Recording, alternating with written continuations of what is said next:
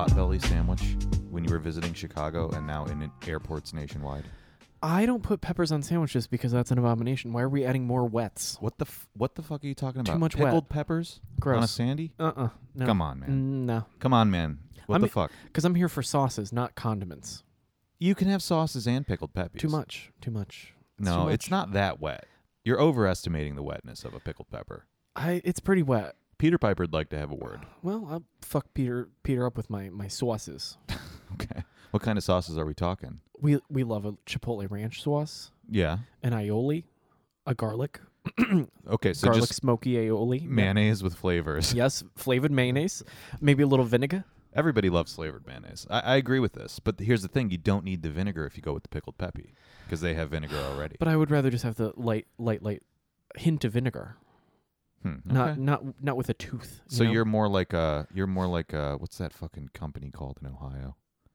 Not Dave's Cosmic Subs, Jersey Mike's. You're more of a Jersey Mike's kind of guy. I fuck up a Jersey Mike's. You'd go there and get it Mike's way because then they douse it in oil. They Yeah, slather a it's little mayo on delicious. there. Oof. If you're a real savage, you get the pickled relish, Gross, disgusting. not getting that. Not getting that. No, as we've already discussed. That's too bad. You're really missing out. no, because I'd rather have a pickle on the side. I'm not a big fan of pickle on the side. I love a pickle on the side. I'll always munch it, but I only eat like half of I it. love a spear. Rarely do I finish the spear. Oh, I love a spear. Tasty. You're making me hungry now. I know. I only ate once today, so I'm a little Wow. peckish. Are we doing intermittent fasting? Inadvertently. Because there's no way you're going to eat again before bed now. A little snack. Ooh, we might break out the dips. No, I could do I could do a charcuterie. You know. You know, I didn't exactly do a charcuterie for dinner last night, but I Mm. had a weird eating pattern yesterday. So I ended up eating kind of a late dinner, like an 8 p.m. dinner. Oh, after we got back from store. Yeah. Where you're like, you know, I do have to eat right now, and I'm a little bit hungry, but I'm not that hungry, and it's too late to fully go all for it. Right. So I didn't do a charcuterie, but I did a little sardines on toast. Oh, that's Like an open-faced Very sardine German, sandwich. yeah. I cut up some red onion. I put it on there. A little bit of the fresh mustard, you know, not the Dijon kind, but the grainy seed kind. Yeah. It was quite good, you know. See, that's when you need like a whipped cream cheese. That would be really good. You know, Do a snorabroad, whatever the fuck it's called. Rhea and I have been doing that lately with like a soft cheese. Yeah, You too know, much. it's a little much. Too rich. But it's not. They're tart. not quite a mascarpone, you know, but like pretty soft cheese. Yeah. And you use it like a spread. Yeah. You're not globbing it on. You just there. need a spread. You just need a lick of it. It's just for you a know. little something. Yeah. Yeah. But it pairs well with like a nice toast and protein meal, Yeah. you know. I'm a fan of I mean, it's been, you know, long stated. I do like just give me a bread and give me something that I can smear on it, and I'm pretty much that's a meal to me, in my brain. Yeah. I mean, I've given you a hard time about doing dip dinner before, but that's basically what we're talking about just here. elevated dips, If you yeah. make it into toast, suddenly it's dinner. So toast points. Yeah. This is why I love a rillette. Like, you know, you just smear some piggy parts onto toast, and you're like, this is fucking great. Nothing bad about that, no. Oh, I want that. Oh, my coworker was just in France because of the art fairs there. Uh-huh. So we were having Paris discussion all over again today. Mm. You know, he seemed to be working most of the time, Oh. and he stayed near the Pantheon, sort of, which I thought was cool because I liked. Oh, that was a nice area. I liked that neighborhood when That we was went cute, there. yeah. And he said he and the other art handlers there, they zeroed in on a single cafe, and they went there many, many times. And I said, you know what, that's actually a good idea, pretty yeah. good strategy. Yeah. Find the place you like and just keep going there. Yeah. Not bad. And I told him about the Szechuan food, but he didn't go search any of it out. I And mean, was like, Opera District, if you have no reason to go there, you can avoid all of it. No. Yeah, he was If never. you're not shopping or going to a show, you're good. I did qualify that by saying like, hey, I mean, we pretty much only ended up there because we were tired of the subpar cafes in the neighborhood at a Yes. certain point. Yeah. You know, so yeah, he showed me some delicious breakfast pastries. As Americans, we both marveled at the fact that people eat like that for breakfast every day. Yeah, it's disgusting. And I got yeah. to relive the experience of like an eclair is a dessert. Yeah. That's not a We thing. didn't have any eclairs for brekkies. We didn't. He did. Oh, gross. You know. Yeah, that's too much. Yeah, he. I forget what it was called, but he described to me some other pastry that's like layered dough with piped cream, and then another layer of dough, and then piped cream. Opera cake. Is that what you were talking about earlier? No. He had a specific Opera French District is- name for it, but I can't remember what it Mifou? was. Yes. Yeah. Wow. a million layers. God, I can never get one by you. You know what I mean? You can't. If you're gonna mention a European sweet, Fatty knows. Fatty knows. Fatty knows all. Fatty knows all. yeah. But my other coworker had just gone to Venice for a work trip, so we, Yeah. it was nice to do the European reminiscing. Mm-hmm. But it was really only about food. I mean, it's the best. It's true. The thing like the Madeline unlocking memory, the Proustian problem. Yes. It's true. You can locate everything by taste. This is why like the wine gets really specific in terms of like, oh, I had that bottle, bing, over here, and then you can time travel. The one guy, he really blew my mind when he said, I didn't have wine the entire time I was in France. Stupid bitch. And he was like, I don't really like wine. I had beer. And I was like, You are a fucking heathen. that's repulsive. Yeah. Come on. You can have beer in Brussels. Sure. Of all the places, I did see a video of a very cute place where they like wash the glass 3 times, and then when they pour it, they like knife off the foam, and then they dip the whole glass to clean the side, so there's no foam drippies on the side, so you always have a clean, fresh glass to hold. I mean, that's cute, but I feel like it's unnecessary. I don't mind a little overflow. But I don't want to touch it. It's fine. It's part of the experience. A 90-year-old man was doing it. You're like, oh, you get some pride out of this, so okay. Yeah. I'll drink the Trappist beer from the man who has to wash the glass, okay? That's like a thing I would expect in Japan. Like some Jiro is out there spending 75 years cleaning the glasses before he's finally allowed to fill them. Not every obsessive thing has to be Japanese. And then when you turn 90, that's a racism. you're finally allowed to dip it in the water at the end. Okay. The patrons have to touch it in a certain way and eat it in a certain amount of time, or rather drink it in a certain amount of time, and then you fucking kick them out. The patrons. Yeah. Wow. There's rules for the patrons. That's close to tootin'. You go to Giro's with Obama, you better follow the rules. Yeah. I have a feeling before a certain year, Obama was breaking the rules just by being there, but that's a different conversation. What? Never mind. Okay. Oh boy. Okay. Well, we're recording on my least favorite holiday of the entire year. What is it? Oh, it's Halloween. Yeah. Oh, I forgot that it's actually Halloween now, Uh-huh. because I had to do adult Halloween, which is Saturday yeah. night. The nearest Saturday that is To the thing, afterwards. Yeah. Yeah, I don't participate in any of this. Yeah, no, I know. I hate it so much. I did so reluctantly. I had a nice time, but Halloween's not my jam either. From 3 p.m. onwards today, I just had children going, trick or treat. I'm like, this is a Wendy's. Well, I don't have anything for you. The really scary thing is like, okay, so you go out over the weekend and it's all the young-ish people Uh-huh. dressed up in their costumes because they're going out to party. But tonight at rush hour, I saw a lot of costumes, but it's all parents with their children. Yes. So it's a little bit scary when you're like, oh my God, who's the 45-year-old Chucky? Oh, yeah. And they're just doing it for their children. I don't fault them for it at all. I do. In fact, it's kind of charming and cute, Oh, I but hate it. it's also a little bit repulsive. It's gross. Yeah, I don't like it. Like, you birthed a child, you pay taxes, and you get write-offs on all of these little, hellspawn. And also, I just feel like it's humiliating for the dads.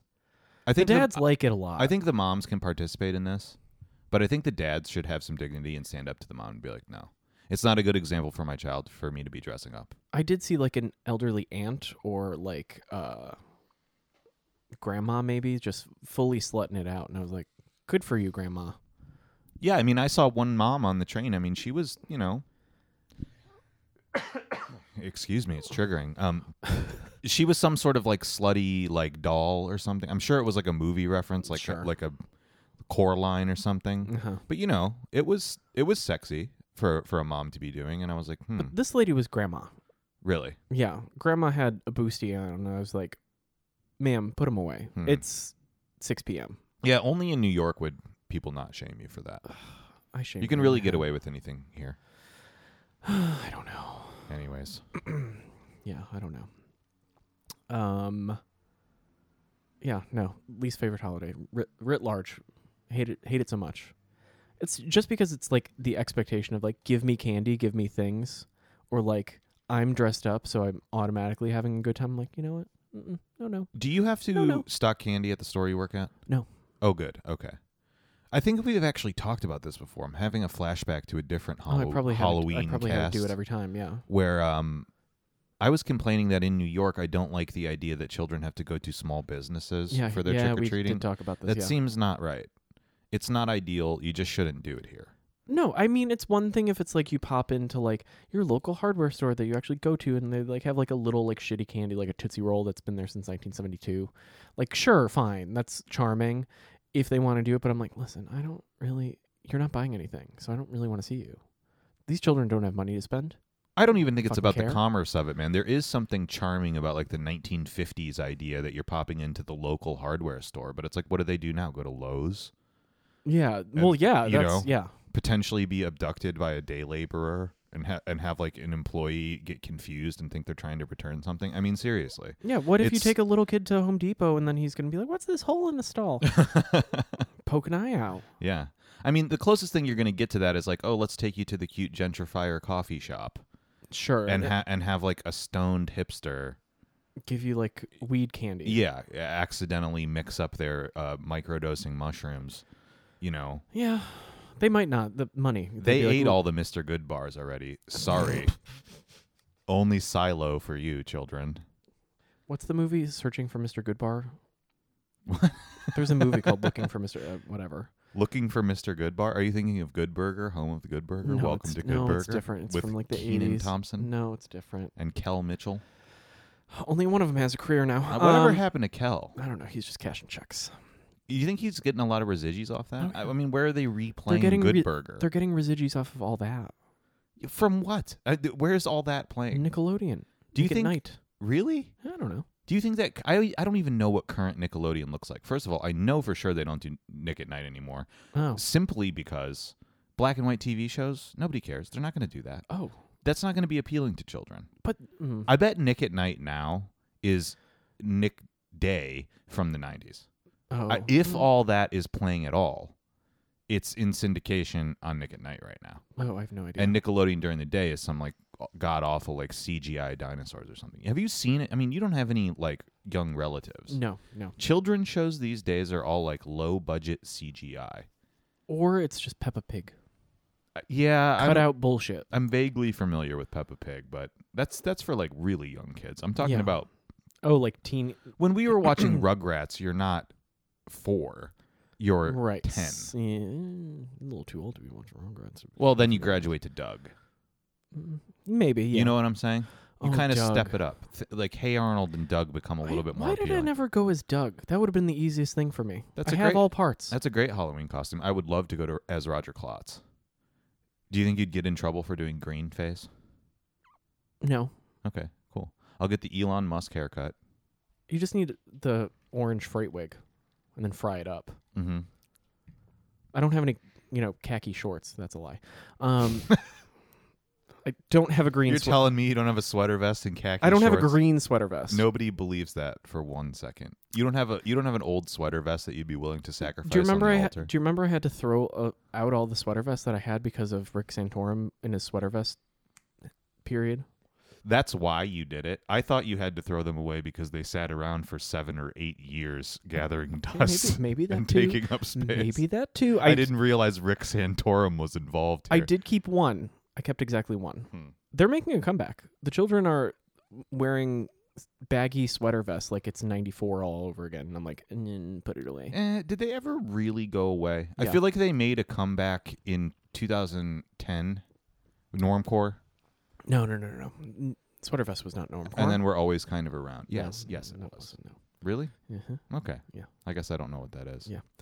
Normcore was just like, I'm wearing my baggy t-shirt and my baggy pants. Okay. Unbranded. I'm like, yeah, I've been pumping unbranded forever. Fuck off. It's not that special. Yeah. Kirkland shoes. Now it's the New Balance 550s. Yeah. Mm-hmm. That cost a small fortune.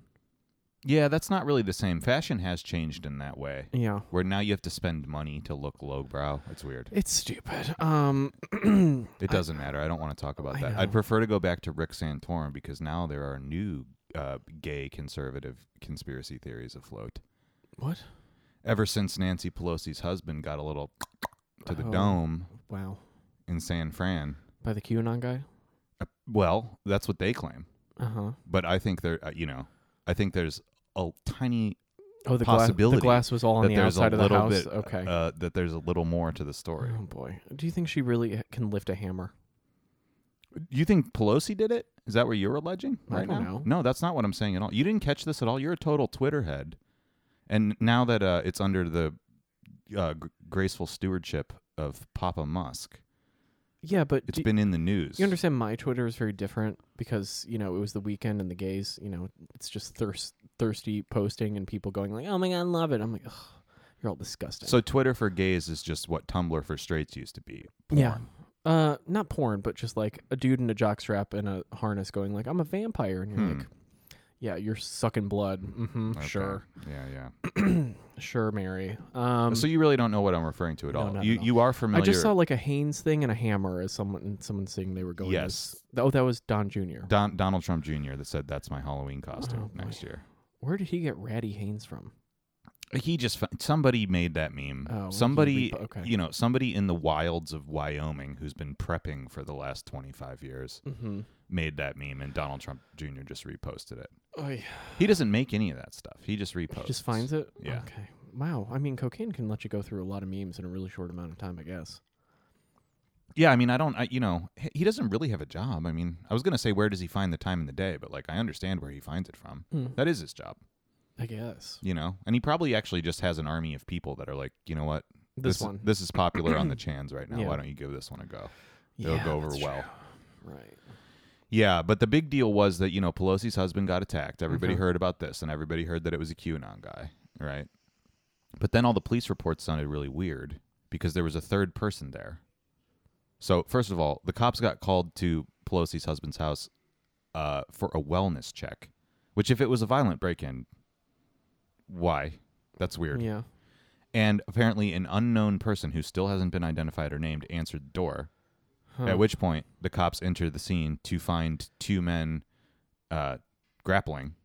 Uh-huh. At which point, the hammer comes in, and then they break it up. And so nobody knows what's going on. Yeah, there's conflicting reports. I mean, by their own admission, this is What the fuck? confusing. So Elon Musk then tweets, hey, I think there's a tiny bit more to the story. That's what I was boy. alluding to before. But it's Okay. some, San Francisco, Page 6 rag, but, also mixed with, QAnon level credibility. They publish a lot of stuff that's just God. bad shit. But that alleges that potentially the story is that, because it's long been rumored that Pelosi's husband's gay. And it is known for sure that the attacker was part of, a weird, Castro nudist colony. So both of those things are true. I mean, the Castro is just nude. You don't really have to say Castro nudist colony. It's just well, it's like a dick out all over specific the thing. place. It's like a weird. It's political somehow. See, when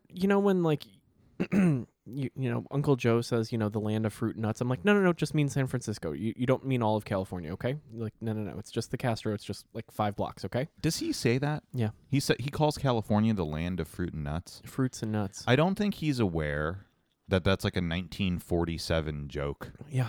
Oh, he is. Or, he just Old, forgot. yeah. Or, yeah, he doesn't know what year it is. It doesn't matter. Yeah. But anyway. He does, but, I don't think so. Mm. I'm pretty sure he doesn't. But anyway. So anyway, Elon Musk sets the world alight with, a conspiracy theory from an absolute rag, which, of course, piques my interest because I'm like, hey, you know what? Anytime there's a tiny bit more to the story, I'm going to go down that rabbit hole. You fully fall for the Tim Cook, but wait, there's more. One more thing. Oh, absolutely. The one more thing works on you so well. Oh, it absolutely does. By the way, I'm a big admirer of the 2007 Steve Jobs speech that you're referring to. The release of the iPhone. The iPhone, yeah. Yeah. I'm a huge Icon. fan of that speech, unironically. I'm sure I've talked about it on the podcast before, but I've watched that entire thing multiple times. It gets me juiced. That hypes me up. It is salesmanship and showmanship Yeah. par excellence. He It knows really is. exactly what he's fucking doing. He's like, I've got cancer, but I have an iPhone.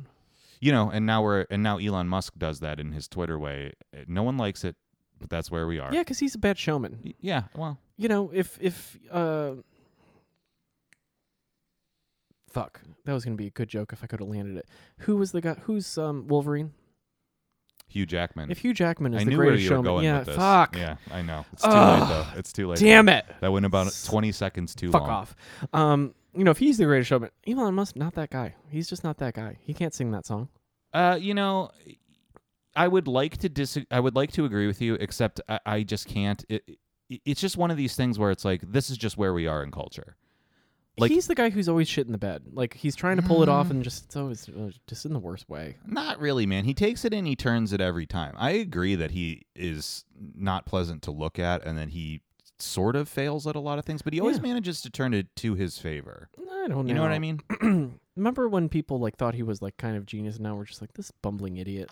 You know, like, just because you're rich doesn't make you smart. Like, we're at that point with him now in culture. Yeah, but that doesn't have anything to do with his showmanship. I think the style of showmanship you're looking for is a little outdated. And I'll have some flourish, for Christ's sake. Well, I think he does, but he's appealing to an audience who isn't you, which is why you're not able to recognize the greatness in it. I don't think it's great. I'm not even standing up for him. I don't think it's great either, because it's not for us. Right. But the audience that he's gesturing to, he does a really good job of doing it. And, you know, he'll catch me every once in a while because I'm like, I'm kind of excited that everybody's freaking out that, you know, this Twitter thing has gone through. I'm very excited for Donald Trump to come back because you know he's going to. So apparently some people sent him, or like, he was sent like an auto-generated thing from like a learning course of like how to be Twitter CEO 101. Yes, he reposted it. That was funny. Yeah. I want to know which Twitter employee was like, fuck this man. Well, that's what I'm saying. I mean, he gets people talking. This is showmanship, whether you like it or not. It's the shittiest kind. It's subscribing to the idea of like any press is good press, and you're like, no, but like, yeah, but here's the thing, yes, but also it's how you like swerve it, and you kind of like swerve it like dumbly.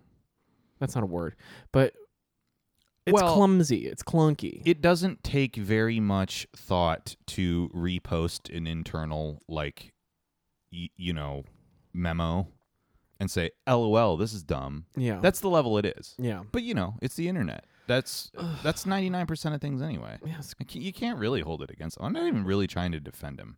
It's just sort of like... You're like, it exists and it's fine. And I'm like, oh, but fuck that. I've been thinking a lot lately that, like, it's unfortunate, but you got to just deal with the material you're given, you know? And, like, take it for what it is. And it is this idiocracy feeling where you're like, everything's dumbed down. You know, we're guilty of it. We sit here on the podcast and we're like, you know what? It's fucking 10:30 at night. I've had a bad day. I'm sure you're tired. Oh, yeah. I'm just going to talk about things in the news that are accessible to everybody listening. Mm-hmm. Unfortunately, that's where we are.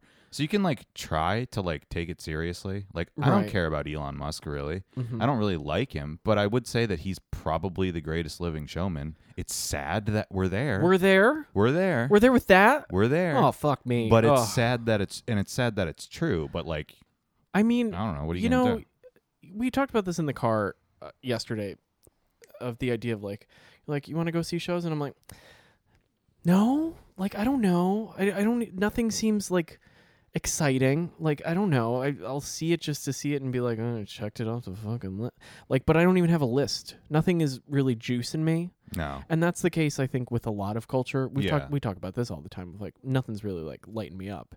Because I don't think that, like, anyone can really just, like, pull off a flourish. Like, this happens, you know, in fashion, too. Like, there was a time when, like, you'd be like, oh, shit. Tom Ford for Gucci is lighting everybody's ass up.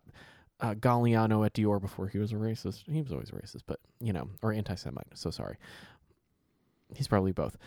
You know, that gay pirate was swashbuckling all over the place and people couldn't get enough of it. Like, you know, the art world, like, can I have an El Chupacabra? No.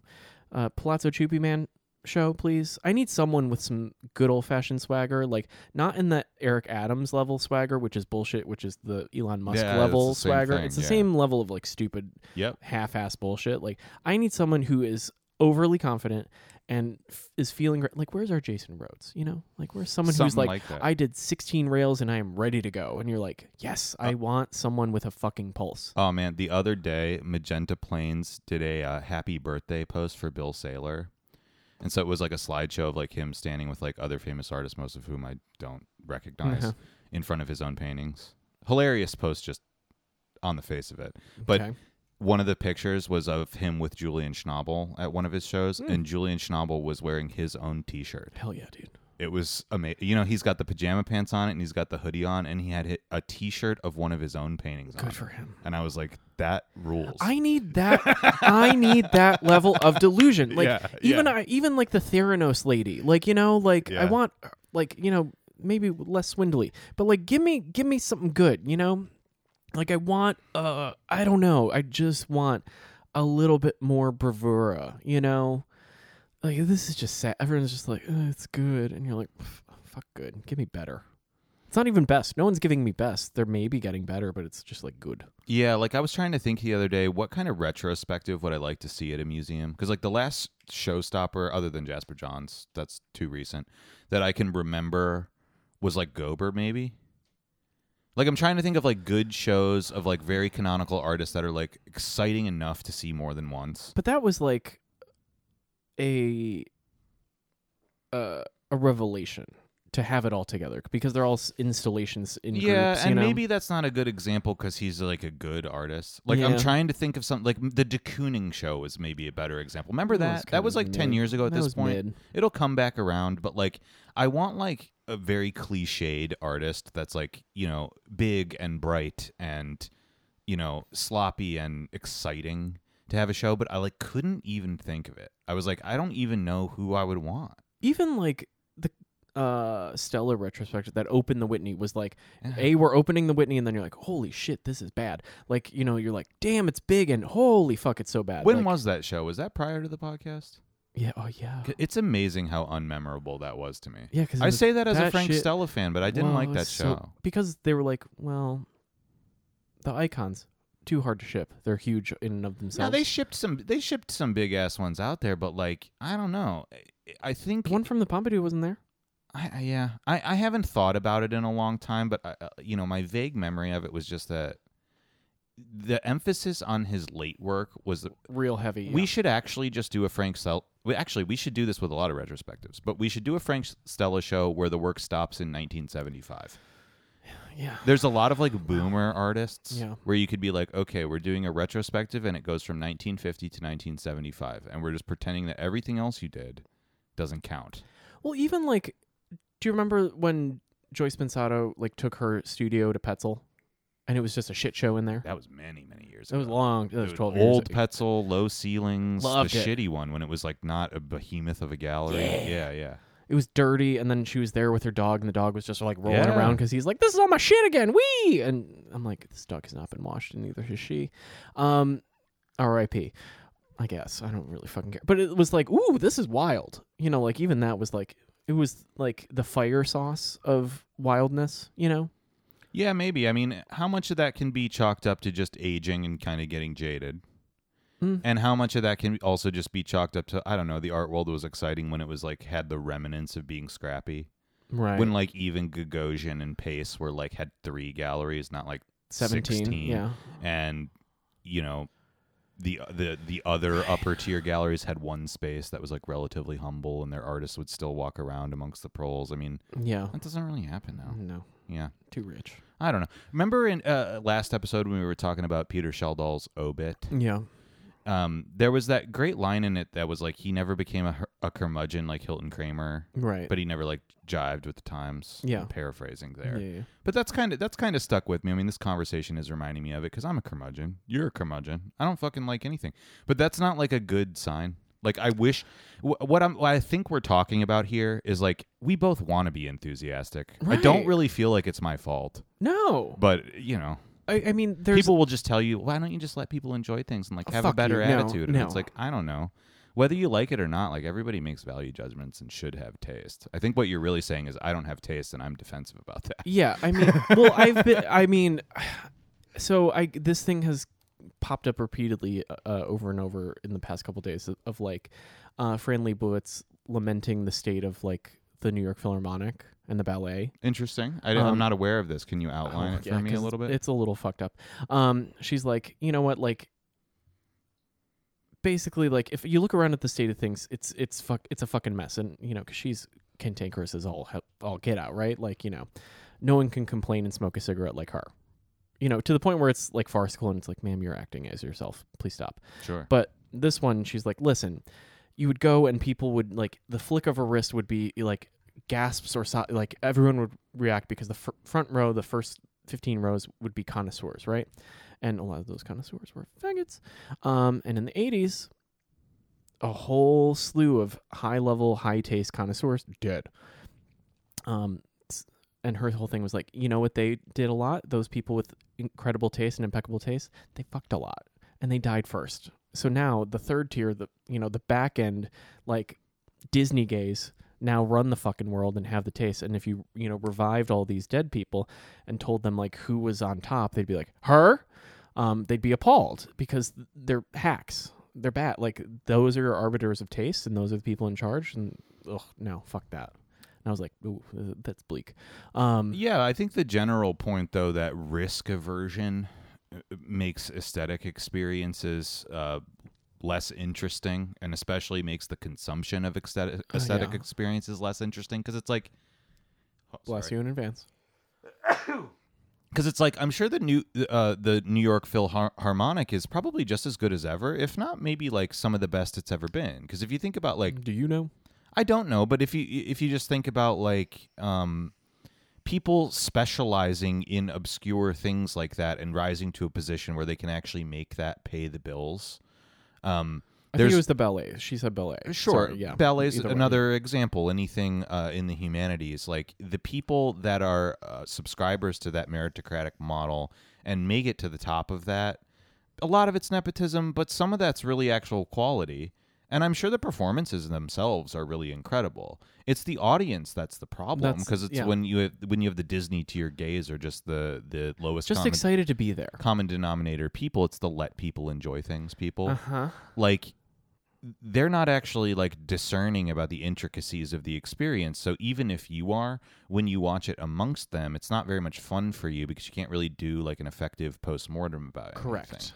I think the art world kind of has an opposite problem where like, actually, it just has both problems where like the product is not very good because so much money is involved. Like art at the end of the day take a risk. Are commodities and objects. So you can't really take a risk. Like performative arts are a different thing. Those people kind of are just doing it for the love of the game. Because what do you top out at it as a ballerina or as an orchestra member? $70K a year? I mean, seriously, the best in the world don't make that much money. And if they do, it's because they're doing movie scores or they're acting for Hollywood in Francis Ha or whatever. Those people make the money, not the people doing it shucking around. Like maybe in New York they make six figures, but it's really not that much money, all things considered. But they're also paid like honoraria to travel and give talks. Like they're basically academics. Academics. Yeah, they're basically academics. I'm sure they secure the bag, but they're not millionaires several times over like the worst painters in the world can be. No, because they also do the thing of marrying rich. They do the thing that artists do, but they have, better access because they're more polished. It's like when you read in the New York Times, like, this young couple's budget was a mere $1.7 million for a studio apartment in Manhattan. She's a ballerina and he's a tech CEO. Right. Yeah. This type of thing. I'm agreeing with you on all of that, but at the end of the day, I think the quality level there is probably higher because the salaries aren't so high.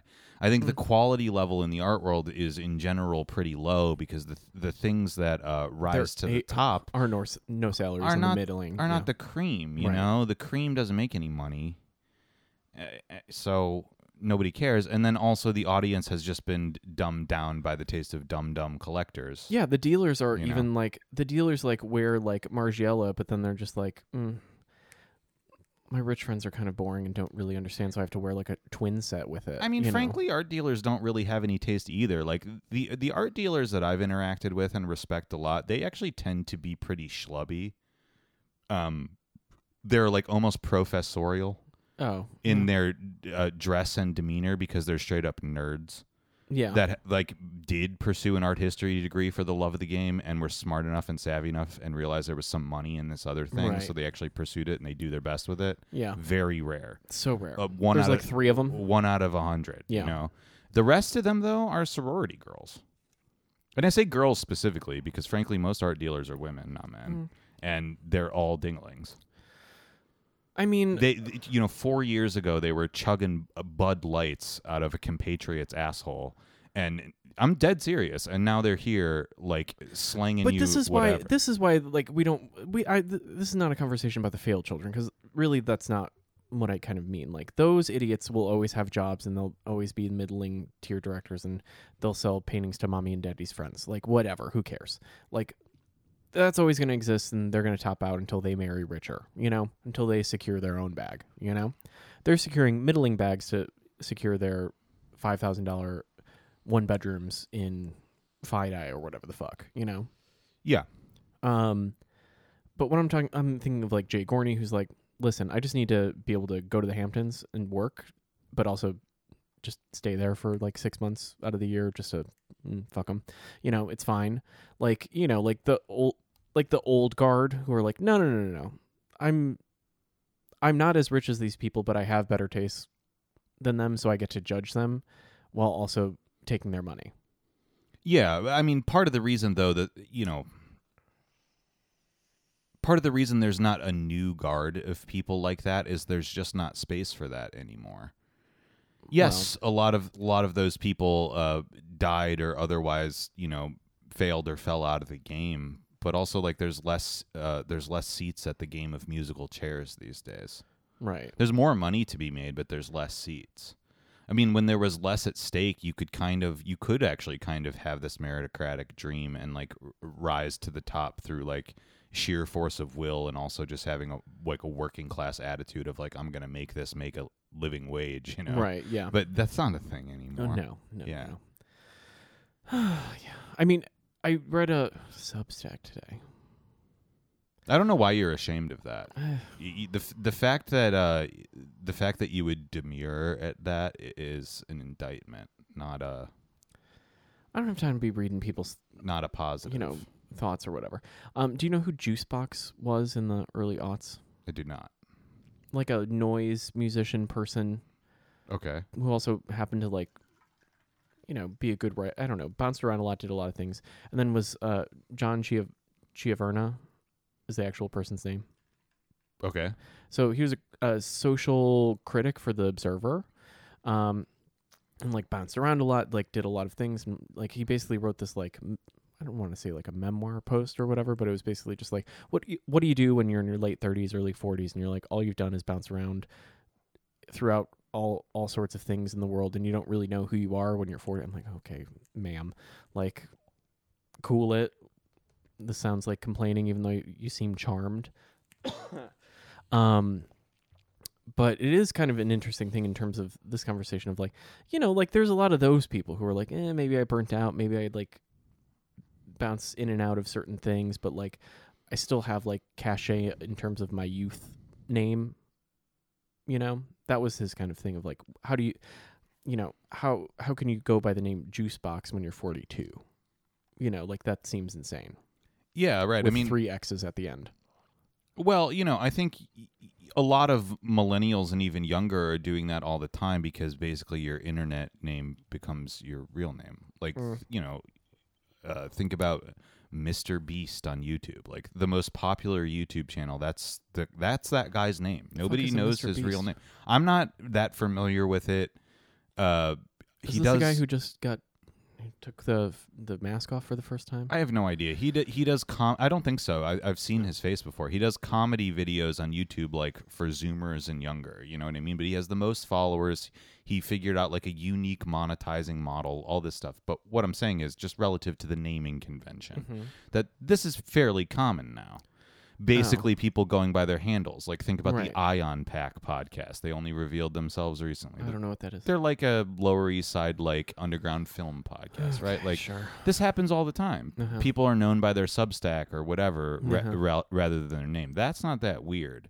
The weird thing about it is how do you float by in your life, never really like becoming definitively successful or anything, but like gaining enough like social notoriety to eventually have a Substack that can pay your bills? I don't think it does, but okay. You're enough that you're talking about it. I've never heard of this person. That amount of word of mouth is enough. Yeah. How do you get there? I mean, I think for these older generations that are like confused by this, it's like, well, yeah, I mean, you just grew up in a time where there were more limited where there was so many slots at the trough that no matter who you were and you filled them, you were going to accumulate a significant amount of clout. Well, niches. You also just grew up in a time of relative prosperity where your life was not encumbered by debt, was not encumbered by constant financial collapse, was not just encumbered by circumstance. Well, if you were born in the 60s or 70s, your life was mostly good for the formative years, and now you're 45 and you're like, how did I get here? It's like, well, That's a you Talking just Heads didn't song, die. Yeah, That's how. Well, no, I think it's just a matter of like niche things used to have to spread via word of mouth or knowing people and meeting people and doing that kind of like couch surfing and doing that kind of travel kind of like level of stuff. 'Cause like, you know, when I was 18 or whatever, like, I was dragged to the middle of East Cleveland to see, you know, an art show and a set by Black Dice. And I was like, what the fuck? But that was like huge. Sure. You know, and then you're like, oh, you know, like a network, you know, starts from there or whatever. And I was like, I don't get it. This is weird. Like that used to be the coin of the realm, right? Like formed things, and then you could do that of like growing up, like, calling people, and be like, hey, do you mind if I like hang out for like a month? And people would be like, well, whatever, because your Williamsburg apartment was huge and cost $500 a month. Right. I mean, you're making a good point that it's not necessarily completely about just like material prosperity. It's just that, you know, this thing that had existed for thousands of years of human history called socializing was actually the coin of the realm. Well, you would like trust someone to stay on your couch for a month Sure. and they wouldn't burn the place down because you actually met them several times. And maybe you met them only 4 or 5 times, whereas now that person would be viewed with suspicion. You'd be getting Twitter DMs or whatever and being like, hey, do you mind if we hang out? We're mutuals. And you're like, I don't fucking know you. Well, and you know, I've actually, you know, talked to younger people, some of our listeners before, about this exact problem, because we're always cynical about like internet relationships, and they do these things and like follow through on them insane. in just a way I never would. Right. A lot of people do that. Sell their work on Instagram, just whatever. Relationships are formed this way. I'm not knocking that. But you just did what normal people did, which was have social relationships, and that currency actually spent. Right. Whereas now, like, the digital currency kind of comes first. You have to develop like a number of followers and like a virtual relationship for you to have any currency in life. Yeah. And I don't know. I can't speak for all millennials, because I think a lot of people our age and younger and a little bit older too have figured this system out and weaponized it to the right extent to further their careers. But like, I feel really passed over in this respect. I've not been able to make the transition from like, excuse me, when I was younger. Yeah, I knew a lot of people, and that got me places, that made me do things I wouldn't have normally done. You know, I got a lot of opportunities that way. It doesn't seem to spend the same way now. No. I have a lot of good friendships, and I'm not bad at necessarily talking to people or meeting them. I'm not the best either, but I'm above average, you know. There's a lot of people that never leave their fucking house. Right, yeah. So why isn't that spending on the same level as Juicebox? Right. Who I would assume was a lot like you and I in many ways, but has a reputation because of it that like we can never have. Well, probably a little bit more outgoing than certainly I'll speak for myself. You know, here's the thing. I know that I can be a delightfully charming motherfucker. It's fine. You know, like I can do that. Like recently I've been meeting all sorts of new strange people and just winning them over left and right, because that's just what you do. But that comes with age. Like as a young person, a not formed person, I could not be charming. Oh, no. I had to be charming and an asshole. And now I'm just like, you can just be charming. Be an asshole later. Yeah. You know. Win them over and then just show how critical and biting you are instead of just trying to package it, because, God, that's a lot. Yeah, I mean, that's good. I mean, that's just personal growth. Right. You know, I feel somewhat opposite to that, where I found it easier to be charming in the past, and now I'm sort of like, I don't know, I feel like I alienate people a lot. Well, but it is what it is. I'm at peace with that. I don't really care about that. I just find that in either case, whatever kind of personality you're forming, because it's not a question of like your past experience or like even really how other people perceive that, like the persona and the channel that you've chosen to develop in life, it doesn't seem to accumulate into clout or anything more. Yeah. You know, it doesn't really matter IRL. I don't have 15,000 followers or whatever, or more, so it doesn't mean anything. It's because I don't know. I also don't feel like investing in an immaterial thing. Like, I'll invest in entertaining people that I've met, you know, and know, but like a username, I don't fucking know you. I don't really want to care, and I don't want to have to deal with like abstracting myself in a third way in an online persona. I already have like, 5 of them going. I don't need another one. I'm good. I'm fucking good. You know? Yeah, sure, but you are willing to do it to a certain extent. I mean, would you do this every week? We would have quit this a long time ago if there wasn't some element of like abstracting yourself into a third persona. Right. But I think voice is very different than doing this mostly over text and images. Yeah, though. that's hard. Yeah. Yeah. It's the text thing. I have a hard time with that too. Yeah. Because it's automatically like, tone is hard. Like this, at least the tone is a little bit easier to like toss around. Oh my God, it's infinitely easier. Yeah. It's just as easily misunderstood, but one of the things that I was thinking recently, I've thought this over the years quite a bit, but it's come up a few times where it's really bugging me. Text messages and every platform, why is there not italics? You need to be able to put emphasis on words that is not capitalization. There's a difference between trying to set the tone and then trying to be loud. Yeah. And there is no way to do that. And I don't understand why in basic word processing programs you can have things like bold, underline, and italics. We can't do it in Why text. is that not a thing on all these platforms now? I don't know. That seems like that would have been an innovation. Because you got emojis. That came at the very beginning. But you got pictures. The thing about emojis is that they're hieroglyphics, right? They're misinterpretable. As are texts. They change their definition depending on where they are in a sentence, how they're used, you know, how many of them there are. That's a really different thing than just saying, I need to put an emphasis on this word to get my meaning across. Yeah.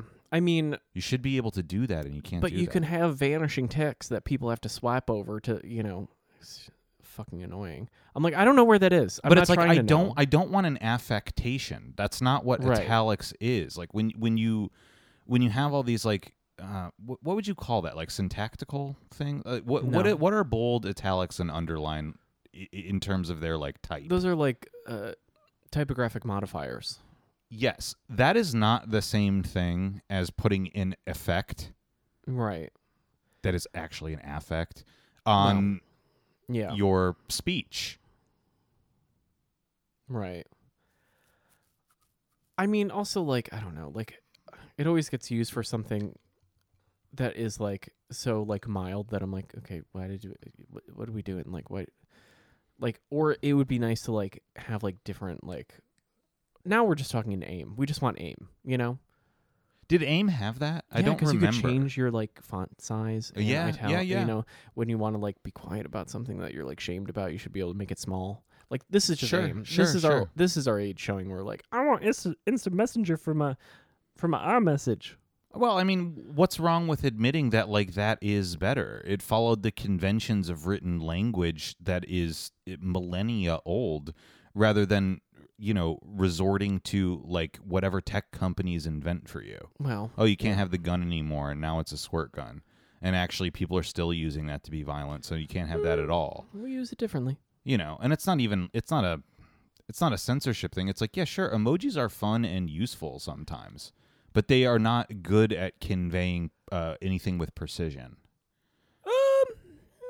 Sometimes, but not rarely. I mean, I my favorite one is the chin stroking one, when people say something weird because the eyes do look directly at the text that was sent, and I'm like, see, that's good design.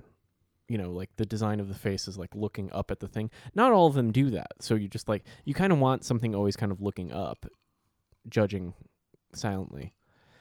That's maybe more my problem, but yeah, I don't know. Yeah, I don't know. The hell are we talking about? I don't know. Emojis? The inability to... I said I didn't want to become a curmudgeon, and now I'm complaining about emojis. I know. Well, there is an essay that's very old called The Curmudgeon's Lament that if I could remember it, I would speak on it. But well, I'm so happy you brought it up. No, it's really good. It the core of it, if I can remember 2009 or 10, is that like you look around it goes back to the lamentation of quality, right? And whether that means you're complaining about the quality in and of itself, or the conditions by which it's made, or the conditions of expectation around. Right? Yeah. This is, it was posted on like a fashion blog from then, because that's what we had back in the day. You'd be like, I want to know about selvage denim, so I'm going to listen to this douchebag in Boston tell me about it. But the whole thing was like, again, written in like maybe the 60s or the 70s, where it's just like, you know, when polyester is everywhere, this person's like, what, why are we doing this? Why are we just doing the logical ends of, you know, the Industrial Revolution, but shitty? You know, we had things that could be nice and things that could make it easier, but then we decided to make it cheaper. And for whom and for what? That's not for living, right? Like, living is about communicating and producing culture. That speed is good, but there should be no diminishing quality. I'm circling back. You see what I'm doing here? Mm-hmm. You know, like, if we're talking about this idea of, like, you know, everything in our hands is all about speed, like, why don't we have these things that are inherently more useful, that are more quality in terms of communication, or you know, productive in that way, you know, or generative rather? You know, why don't we have that? Because now we give ourselves roadblocks. We've given ourselves roadblocks to proper communication, proper expression, right? Right. That's why everything is mid. It has to be kind of inoffensive, so that way over text no one gets pissed and no one has to sit there because no one's going to pick up the phone because we're all chicken shit. And it also just has to be easily interpretable. Right. But subtext is easily interpretable. You know, when I say, oh, I left X, you know, open for reasons just in case something happens, and then I can kind of do a wink at the end and someone goes, oh, I know exactly what you mean. You know, like, all of that would be in slant, right? Like, sure. I left things just in case. Right. You know, and they're like, understood completely. You know, like, the abstraction is clear. We don't have to say it, but it's understood. Right. Or we're saying it, but we just tipped it over a little bit. You know? Yeah, I don't know, though. I don't think there's a lot of people that are actually capable of interpretation, though, unfortunately. I think that's clearer than the shit show we have now. Yeah, it could be, but it's almost like you'd have to. Everyone would have to collectively relearn this at this point. Like, for example, I was reading a thread the other day about literacy rates in America, which are abysmal. I don't know how the rest of the world stacks. How did they get worse? They've gotten much worse. I don't know. I don't know how the rest of the world stacks up or anything, but like, and I'm gonna misremember the figures, but I'll ballpark it. It was something like, you know, only 75% of Americans are literate. The other 25% are functionally illiterate, meaning it gets worse from here, but meaning that, you know, they can read a stop sign and they can read prices on things, but like, you give them a book at a third grade level and it's gone. They can read it, but they can't comprehend it. Right. And so the breakdown beyond that was like, okay, so you're thinking, okay, that's only 25% of people. That sounds bad enough. Of the remaining 75%, it was something like 50% of those people can't read above a fifth grade level. I thought it was sixth. And I mean, but, okay. or something like that, right? But like, my point just being that, like, I've had this experience in real life that people that we know and people that I adore, that I'm like, you don't actually have reading comprehension. You don't have interpretive abilities. Oy. You have some sort of like stab at this, but because the fundament of your education was so misaligned with, you know, a common reality, you effectively are off in outer space. You have no fucking clue. Like, your fundamental understanding of the world is incorrect. So even if you can read words, the way that you like process them and then try to express ideas is not shared in common with other people. I'm sure you've had that experience. Yeah, I mean, well, yeah, you just go. That's when you just kind of. I usually have to stop myself from doing a full like Yogi Bear. What? Yeah. You know, like in my head, I'm doing that, but I just go, "What do you mean by that?" That's the polite way of saying, "What the fuck did you just say to me?" Well, and I think there's nothing wrong with saying, "What do you mean by that?" I mean, my ideas come out garbled all the time. Right. I think everybody's do, but I do think that there is some sort of baseline where if an idea of mine comes out garbled, it's because I'm stabbing at something that might be at least a little bit sophisticated. And I'm seriously like, but that would be like a question of like, what do you mean by X? Like, you can just get to like some more specific thing in the choice of the language or the choice of the logic. You know, that's different from going, what the fuck was the sentence that just came out of your mouth? Because you lost me. You lost the boat. Or no, you have the boat. The paddles, they're gone. You've lost the paddles. So once you lost the paddles, I'm out at sea. I don't know what to do. Yeah. You know, you had me paddling and then you took them away. And sometimes I think people will say things that on the surface sound like earnest and coherent, but like accidentally betray their like subconscious impulses. I mean, there's all sorts of different examples of this where like if you're not careful about the way that you structure things, like italics are not going to make any difference to you. In fact, they're going to confuse you further. I mean, I've had experiences where someone will say a string of things that all sound really sophisticated, but then when you grammatically kind of, I don't know if you do this, but I have a mental, what's it called? Not a typewriter. What's the one that was a little faster? Word processor. Yeah. Do you ever word process as people are talking because you've kind of lost the thread, so you have to like picture the words in a row? Yeah, I know what you mean. Yeah. And you're like, that's when I shake and do the Yogi Bear, and I'm like, but what? Like, it's kind of jarring because when you're forced to have to glyph out what is being heard in order to muddle through the muckety muck, you're like, okay, so you've said words. You're not communicating. I'm so sorry. I just want to like stop you right there. We have to break something down. I have to ask some qualifying questions so we can get to the actual thing that you're trying to communicate. Because otherwise, you're saying words that don't mean shit to me. Mm-hmm. And there's no nice way to... I mean, the nice way is to do that process. If I was an asshole, I'd be like, say that again, but less stupid. What are you doing? Right. You know, have I been that person in the past? Ding, ding. Winner, winner, chicken dinner over here. But, like, it's ungenerous to do. Yeah, sure.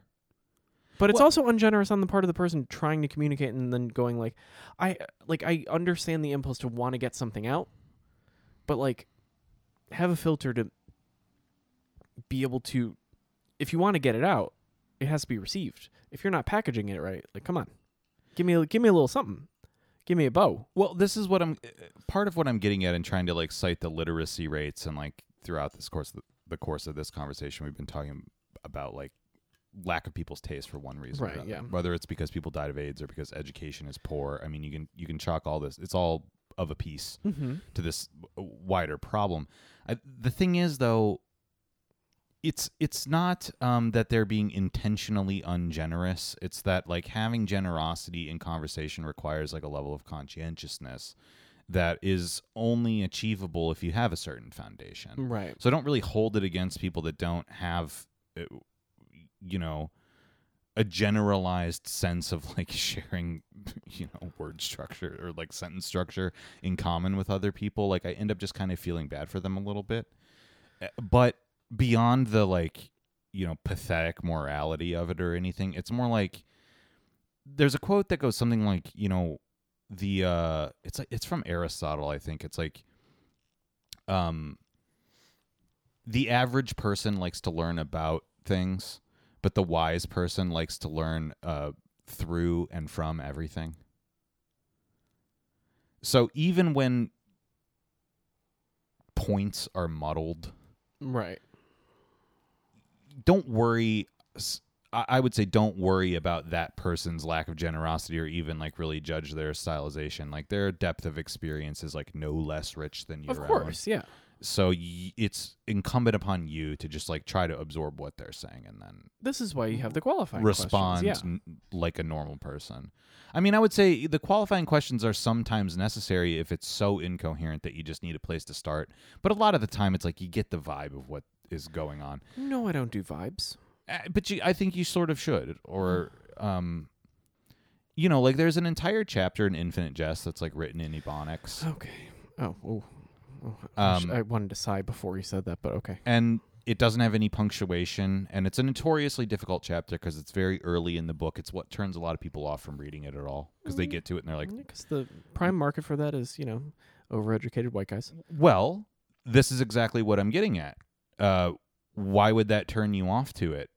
You're just saying, oh, this is incomprehensible gibberish. Well, you're not actually trying to understand what's being said. Correct. What you want is for it to be said correctly. But what you want is not the content of the chapter. Right.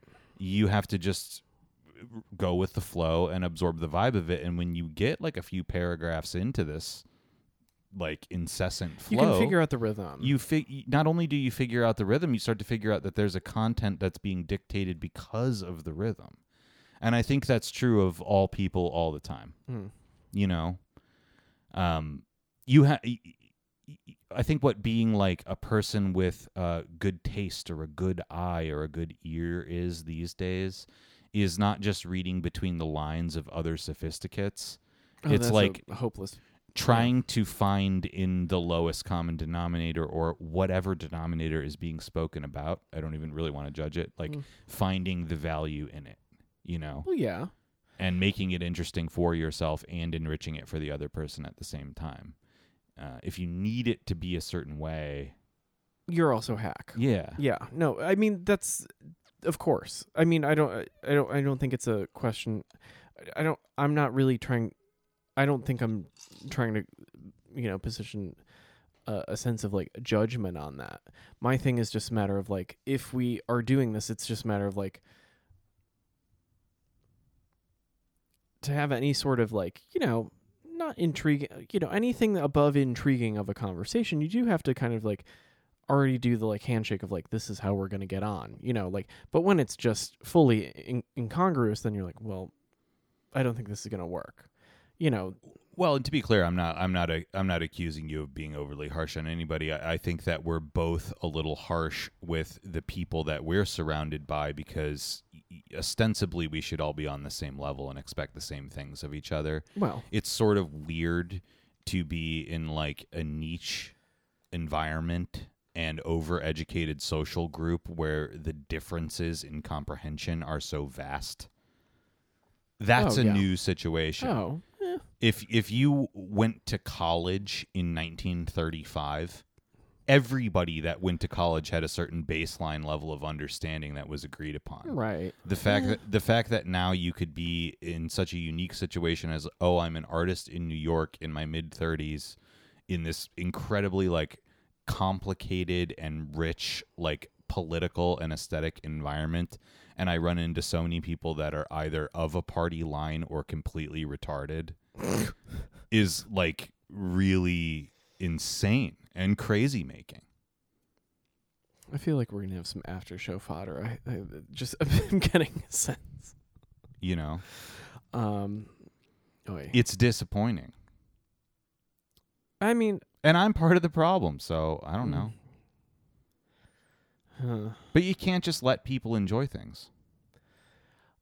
I mean, here's the thing. Sure, let people enjoy things. That doesn't save them from being judged. I'll let you enjoy it. I'll think lesser of you. Or I'll just be like, okay, how many guilty pleasures are you allowed? You get 3. Everybody gets 3 from me. You choose one. Okay. Are you locked in? Are you locked into that one? Okay. Just pull the lever. Okay. Oh, that's the second one. Okay. Pull the lever or don't. I don't know. Choose it or don't. Is it temporary? Oh, it's a temporary one. Okay, half down on the lever. You got one left. Better be fucking good, because the judgment hammer's coming down after that, okay? Hey, they're asking for it, so.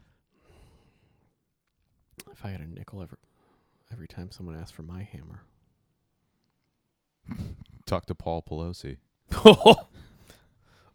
Wow, that was so many circle backs.